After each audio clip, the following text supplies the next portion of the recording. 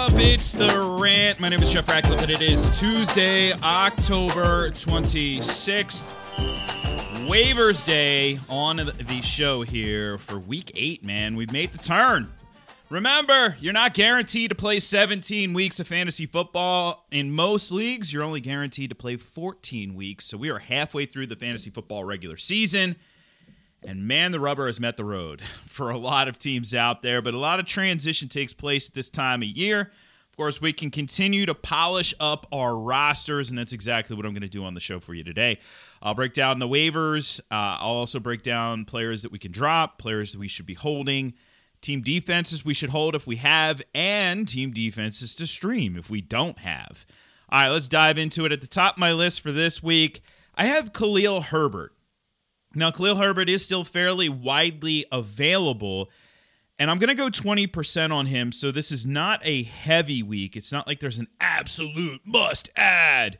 I'm assuming Khalil Herbert is rostered in most leagues. If you're listening to this podcast, you're probably pretty serious about fantasy football, but you never know. If you're in a bunch of leagues, you might still be able to go out and find him in a league or two, because that's what the ownership numbers suggest. Anyway, what we saw out of Khalil Herbert last week was a darn impressive performance. He goes 18 for 100 against arguably the best run defense in the NFL over the last year and a half. He is dramatically ahead of Damian Williams now, and I think there's a role for him when David Montgomery comes back, but I still don't think David Montgomery comes back until Week 11, so that means at least 2 more weeks here. Remember, there's a Week 10 bye for the Chicago Bears. 2 more weeks of Khalil Herbert as your guy. Not a bad thing. Number 2 on my list, Kadarius Toney. I'm going 15%. He was dropped in some leagues. You know, people do the "what have you done for me lately?" It always cracks me up when somebody's like, well, you know, he isn't getting it done. It's like, dude, he had a bad game. And he maybe didn't even have a bad game. He just didn't fill up the stat sheets in one game. Or he was hurt, whatever. The point is, look further back than just 1 week when you evaluate players. But we'll go 15% on him. Sterling Shepard just seemingly can't stay healthy. Neither can Kenny Golladay. And we have seen when Kadarius Toney's on the field, Daniel Jones is going to look his way early, often, and everything in between. Rashad Bateman, 12%. Now, I know that the numbers really look encouraging from this past week, but then again, let's look further than just 1 week. He was out there the week before, didn't put up major numbers the week before. It was targeted 6 times, so at least that's encouraging. But the challenge that we're going to run into with Rashad Bateman is expectation and reality, I think, are 2 very different things. People love themselves some Rashad Bateman. They do. And I get it. Hey, on another squad, I would be absolutely in love with him. But you look at the target volume. Okay, Mark Andrews had 7. Marquise Brown had 14. Bateman had 6. He had 6 in back-to-back weeks. Now, it's solid, but that's not going to be anything better than, you're really hoping for wide receiver 3 production, which is what he put up this past week. So I'm not going overboard on Bateman, but I do have him at 12% because I think at this point, we are searching for those higher ceiling guys, which is exactly what he has. But ceiling and floor, that combination is somewhat volatile with him. So 12%. Kenny Gainwell, 10% on him. We're going to have at least a couple weeks here without Miles Sanders. Gainwell is going to be in a committee, but he's on the right side of that committee between him and Boston Scott, who I'll talk about in a little bit. So, hey, if you've been holding on to Kenny Gainwell, this is exactly why you held on to him, because the implied value is pretty solid. Arguably into the RB2s with him, especially with his ability to catch the ball out of the backfield. The Ernest Johnson, 10%. Now, Nick Chubb looks like he will be back this week. Kareem Hunt could be out. He could be out until like week 13, week 14, given the timetable that he had. So what do you think they're going to do? They're going to just run Nick Chubb 60 times? No. The team wants to run the football, and they're going to use D'Ernest Johnson. And D'Ernest Johnson, yet again, is 1 injury away from a massive workload that we saw last week. So you're adding him not because you're using him. You're adding him because he's a really high implied value handcuff. That's what he is. Marquez Callaway, 8%. Didn't love the performance last night, but didn't hate the performance either. He's still a wide receiver 3, wide receiver 4 type, and we have no clue when Michael Thomas will be back on that roster, or if. I think we do have to start saying if. We do. Kenyon Drake, they're heading into bye, but I'm going to go 7%. Now, Josh Jacobs was a little banged up. He should be fine after the bye, but they did use Drake a little bit more. And remember, this is not John Gruden calling the shots. And really, let's be clear about that. When Gruden was there, he was calling the shots, everything across the board, essentially. Maybe this team likes a little bit of what they've seen out of Kenyon Drake. I certainly was impressed last week. Now, 2 weeks ago, okay, he played 12 snaps, whatever. He scores 2 touchdowns. But no, he looked actually pretty decent against the Philadelphia Eagles, who, of course, you can run on a little bit, but he looked pretty decent. So stash him if he got dropped. It's not a terrible move. Samaje Perine, 7% on him. It does appear like Cincinnati is going to go the route of a little bit of a committee. Now, I am not pressing any panic buttons if I have Joe Mixon. The worst thing you could possibly be doing right now is like, what can I get for Joe Mixon in a trade? Everybody is aware of this. If you think it's time to sell, then so does everybody else. So it's not time to sell. It's time to hold Joe Mixon. This past week, played 34 snaps, 30 for Perine. The point is, Perine's not bad, and they're going to use Perine. Now, if Mixon is out, Perine all of a sudden becomes a top 12 guy. If Mixon is in, he might even be usable as a flex at various points. We'll have to see how the snap distribution breaks down going forward, but at least for now, I'm going to put him on benches. I'll also go 6% on CJ Uzomah. I don't love the volatility of Uzomah, but I do like the ceiling. Now, he's going to be volatile each week. All right, quick break, and then we'll continue on with waivers.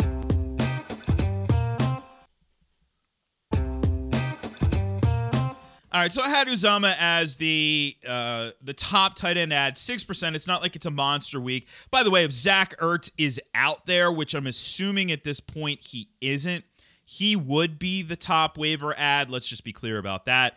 I would go about 10% on him. I'm not going to break the bank on Zach Ertz. I don't know how sustainable this past week's production was, but it was an encouraging start, and that's exactly what we want to see. So I'd go about 10% on Zach Ertz. Another tight end coming in at 10, Ricky Seals-Jones. We'll go 5% on him. He continues to see a heavy workload in that offense, and that's really what it's all about. Now, the one challenge with Ricky Seals-Jones is once Logan Thomas comes back, this all goes away, and Ricky Seals-Jones isn't even rosterable. So that's why I'm not going overboard here. But when you see the production, I mean, even this past week, so he didn't score a touchdown. He still had 6 for 51. It's still a solid day. 5% on him. 5% on Boston Scott. Like I said, he's going to be used with Miles Sanders banged up and sidelined. They're going to split the workload between Kenny Gainwell and Boston Scott. Boston Scott probably will see more work in the run game. He actually outcarried Gainwell 7-5. Eagles, they don't run. But Gainwell had 8 targets, just 2 for Boston Scott. They're much more comfortable with Gainwell there. So Gainwell has more value here. Neither one of them is a slam dunk, but, you know, hey, if Gainwell's already rostered, you could do worse than Boston Scott. Allen Lazard at 5%, number 12 in my rankings. Devontae Adams is not looking good for this week. Now, in theory, he can test negative today, negative tomorrow. I believe you can still test negative the day of the game, so Thursday. He has to get 2 negative tests in. It is confirmed that he is vaccinated. But regardless, Lazard was already trending up anyway. If there's no Adams, then Lazard becomes a very intriguing play this week. But even so, I like the ceiling of him, and putting him on rosters isn't bad. Same thing with Van Jefferson at 13, 5% on him. The fact that they run so much 11 personnel with 3 wide receivers on the field is very encouraging for Van Jefferson. Evan Ingram at 5%.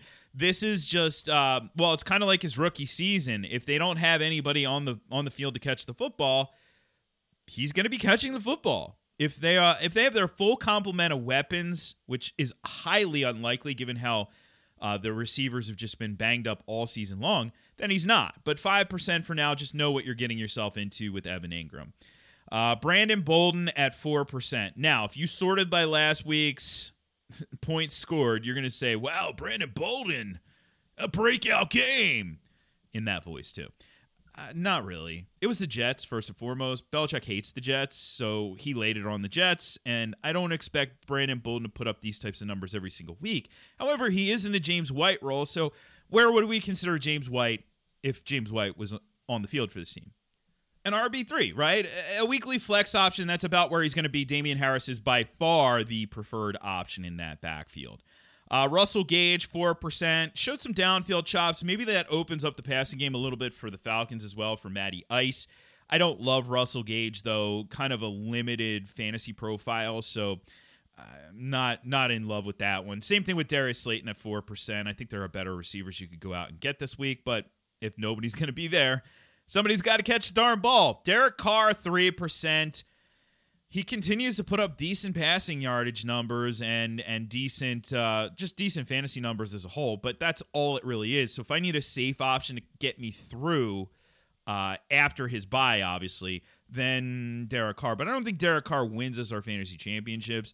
If you're sitting on somebody like Joe Burrow, I think a lot of people have just instantly anointed him an every week automatic starter. I don't know if I'm quite there yet. I love the play. I still am characterizing him as more of an upside option, just given the whole body of work this season. So if I had him, pairing up with Derek Carr isn't terrible. I just don't really want to put myself in a position where I have to make weekly decisions at quarterback. That's not optimal. Robert Tonyan, 3%. He's good if he scores touchdowns. Khalif Raymond, 3%, putting up big numbers this past week. But as I noted on yesterday's podcast, if you invest in Khalif Raymond, you are investing in Jared Goff. Just be careful. Mo Alley Cox, put him at 3% as well. Not terrible. He has touchdown upside at the position, and he's going to be a weekly tight end 2 option. Going forward. Trevor Lawrence coming back from bye, 3% on him. I actually liked how he looked before the bye. The progress is being made over the course of the season, so that's good. Tua Tagovailoa, 3%. He has faced the Jags and the Falcons in the last 2 weeks. So if you just look at the fantasy numbers like Tua breakout, pump the brakes just a little bit. But I don't want to rule that out. I just want to make sure we have context. That's all. Carson Wentz, 3%. Hey, Carson Wentz is throwing the ball a little bit. We know he has upside. We saw it early in his career with the Eagles, so could do worse there. Matt Ryan, 3%. Like I said, I do think that opens up that offense a little bit, opens up now as Russell Gage is there, and you have Ridley, and they're using Kyle Pitts the way you should be using Kyle Pitts, and you have Patterson. It really opens it all up. I'm going 2% on Trey Lance. He won't start this week, but I'm getting to the point where I think we're pretty close. Anyway, I'm going to keep stashing him. If I have a top 10 guy, I'm not stashing him. But if I do have like Derek Carr, I need a quarterback this week. But if I have Matt Ryan or whatever, Kirk Cousins, I'll keep stashing him. J.J. Taylor, 2%. Not going to score garbage time touchdowns like that all the time, but is ahead of Ramondre Stevenson, apparently. Tyrod Taylor, 2%. Now, be careful with Tyrod Taylor. He is going to be back in practice this week, but there are still rumblings that he could be traded. If he's traded, I don't know if he goes to a spot where he's going to be a starter. Let's just say that. Randall Cobb, 2%. Again, there's value here just in general, but also the value could increase if Adams isn't able to go. Let's go. All right, Deshaun Watson, 2%. I don't love this. I do think he is ultimately placed on commissioner's exempt. I have been wrong many times before.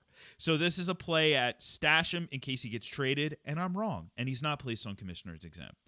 Marlon Mack, 1%. This is just in case he's traded. Case Keenum, 1%. Baker could play this week, so there may not be value there. Joe Flacco, oh boy, traded to the Jets. Just when he thought he was out, they pulled him back in. He's back with the Jets, and he likely will start for a couple weeks without Zach Wilson. Kyle Allen, 1%. In case Taylor Heineke is benched, we will not see Ryan Fitzpatrick anytime soon. Here are the players who I am holding. A.J. Dillon, don't worry about last week. You're not holding him for the value he gives you week in and week out, you're holding him for the implied value in case Aaron Jones goes down. Miles Sanders is going to hold him through the injury. Odell Beckham Jr., I'm still holding because there's not much that you're going to be able to replace him with on waivers. Don't just cut somebody for the sake of cutting him. That's silly. Julio Jones got back on the field, and I'm still encouraged by him, even though it was all A.J. Brown. I do still think that Jones has some juice in those legs. Let's go to the cut list. Justin Fields, if you really want to cut him, you can cut him. I don't know when it's going to happen. I still do think it's going to happen, but I was talking to a former player over the weekend, and he said, he's just not ready. He's just not ready, and I don't think that's going to change this season. Now, I don't think this is completely right. Justin Fields off forever, but not this year, and of course I'll say that now and then he'll have a breakout game. So anyway, let's fingers crossed. Sam Darnold, he's backslid. I think you can get rid of him. Ryan Fitzpatrick, if you picked him up, he is not going to be back anytime soon. We had originally hoped he was going to be. That's not the case. Mike Davis, Cordero Patterson's the top running back in that backfield. Damian Williams, well, I mentioned earlier, Khalil Herbert's way ahead of him. Darnell Mooney, if you wanted to move on from him, I don't have an issue with that. I'm holding Allen Robinson. I get it. You want to cut Allen Robinson. You know what? Cut Allen Robinson if you want. I'm not, but you can. Just don't yell at me on Twitter over freaking Allen Robinson. I don't call the plays for that team. I'm not Allen Robinson, so stop it. I muted you or blocked you anyway, but Jonnu Smith, thanks for downloading and listening. Jonnu Smith and O.J. Howard both can be gone because tight ends don't hold on to him for very long. Here are the defenses I am just sticking with. These are the defenses I would prioritize if they are out there because they are good defenses. Buffalo versus Miami, Los Angeles Rams versus the Houston Texans, Tampa versus New Orleans, and Pittsburgh versus Cleveland. All four of them really good defenses in pretty solid matchups. I mean, Tampa versus New Orleans isn't phenomenal, but you always get the potential for Jameis picks. All right, here are the streamers for this week, and actually I have 6 of them this week. Cincinnati versus the Jets. I don't care if it's Flacco or who it is. I'm going to go after him, and that Bengals defense not too shabby. San Francisco versus the Bears going against Justin Fields. Philadelphia, the Eagles going up against Detroit. Like that, Detroit has been a favorable matchup this season. Seattle versus the Jags. Hey, Trevor Lawrence still is throwing turnover-worthy throws, so we'll go after him. Atlanta versus Carolina. It's Sam Darnold. It's bad decisions. And Atlanta, I know they're not a good defense, but whatever. Beggars can't be choosers sometimes, especially if you're in those leagues where people hoard defenses. I love those leagues because they're wasting their bench spots. So sometimes you have to dumpster dive a little bit with the Falcons. Or the Jags going up against Geno Smith. You could do worse. You could certainly do worse this week. All right, that wraps it up for today. Tomorrow I'll be back with rankings. In the meantime, you can check everything out over at ftnfantasy.com. Use the promo code RATPACK for a discount. At Jeff Ratcliffe on Twitter, at Jeff Ratcliffe on Instagram. All right, I'll catch you tomorrow. I'm Jeff Ratcliffe, and I'm out.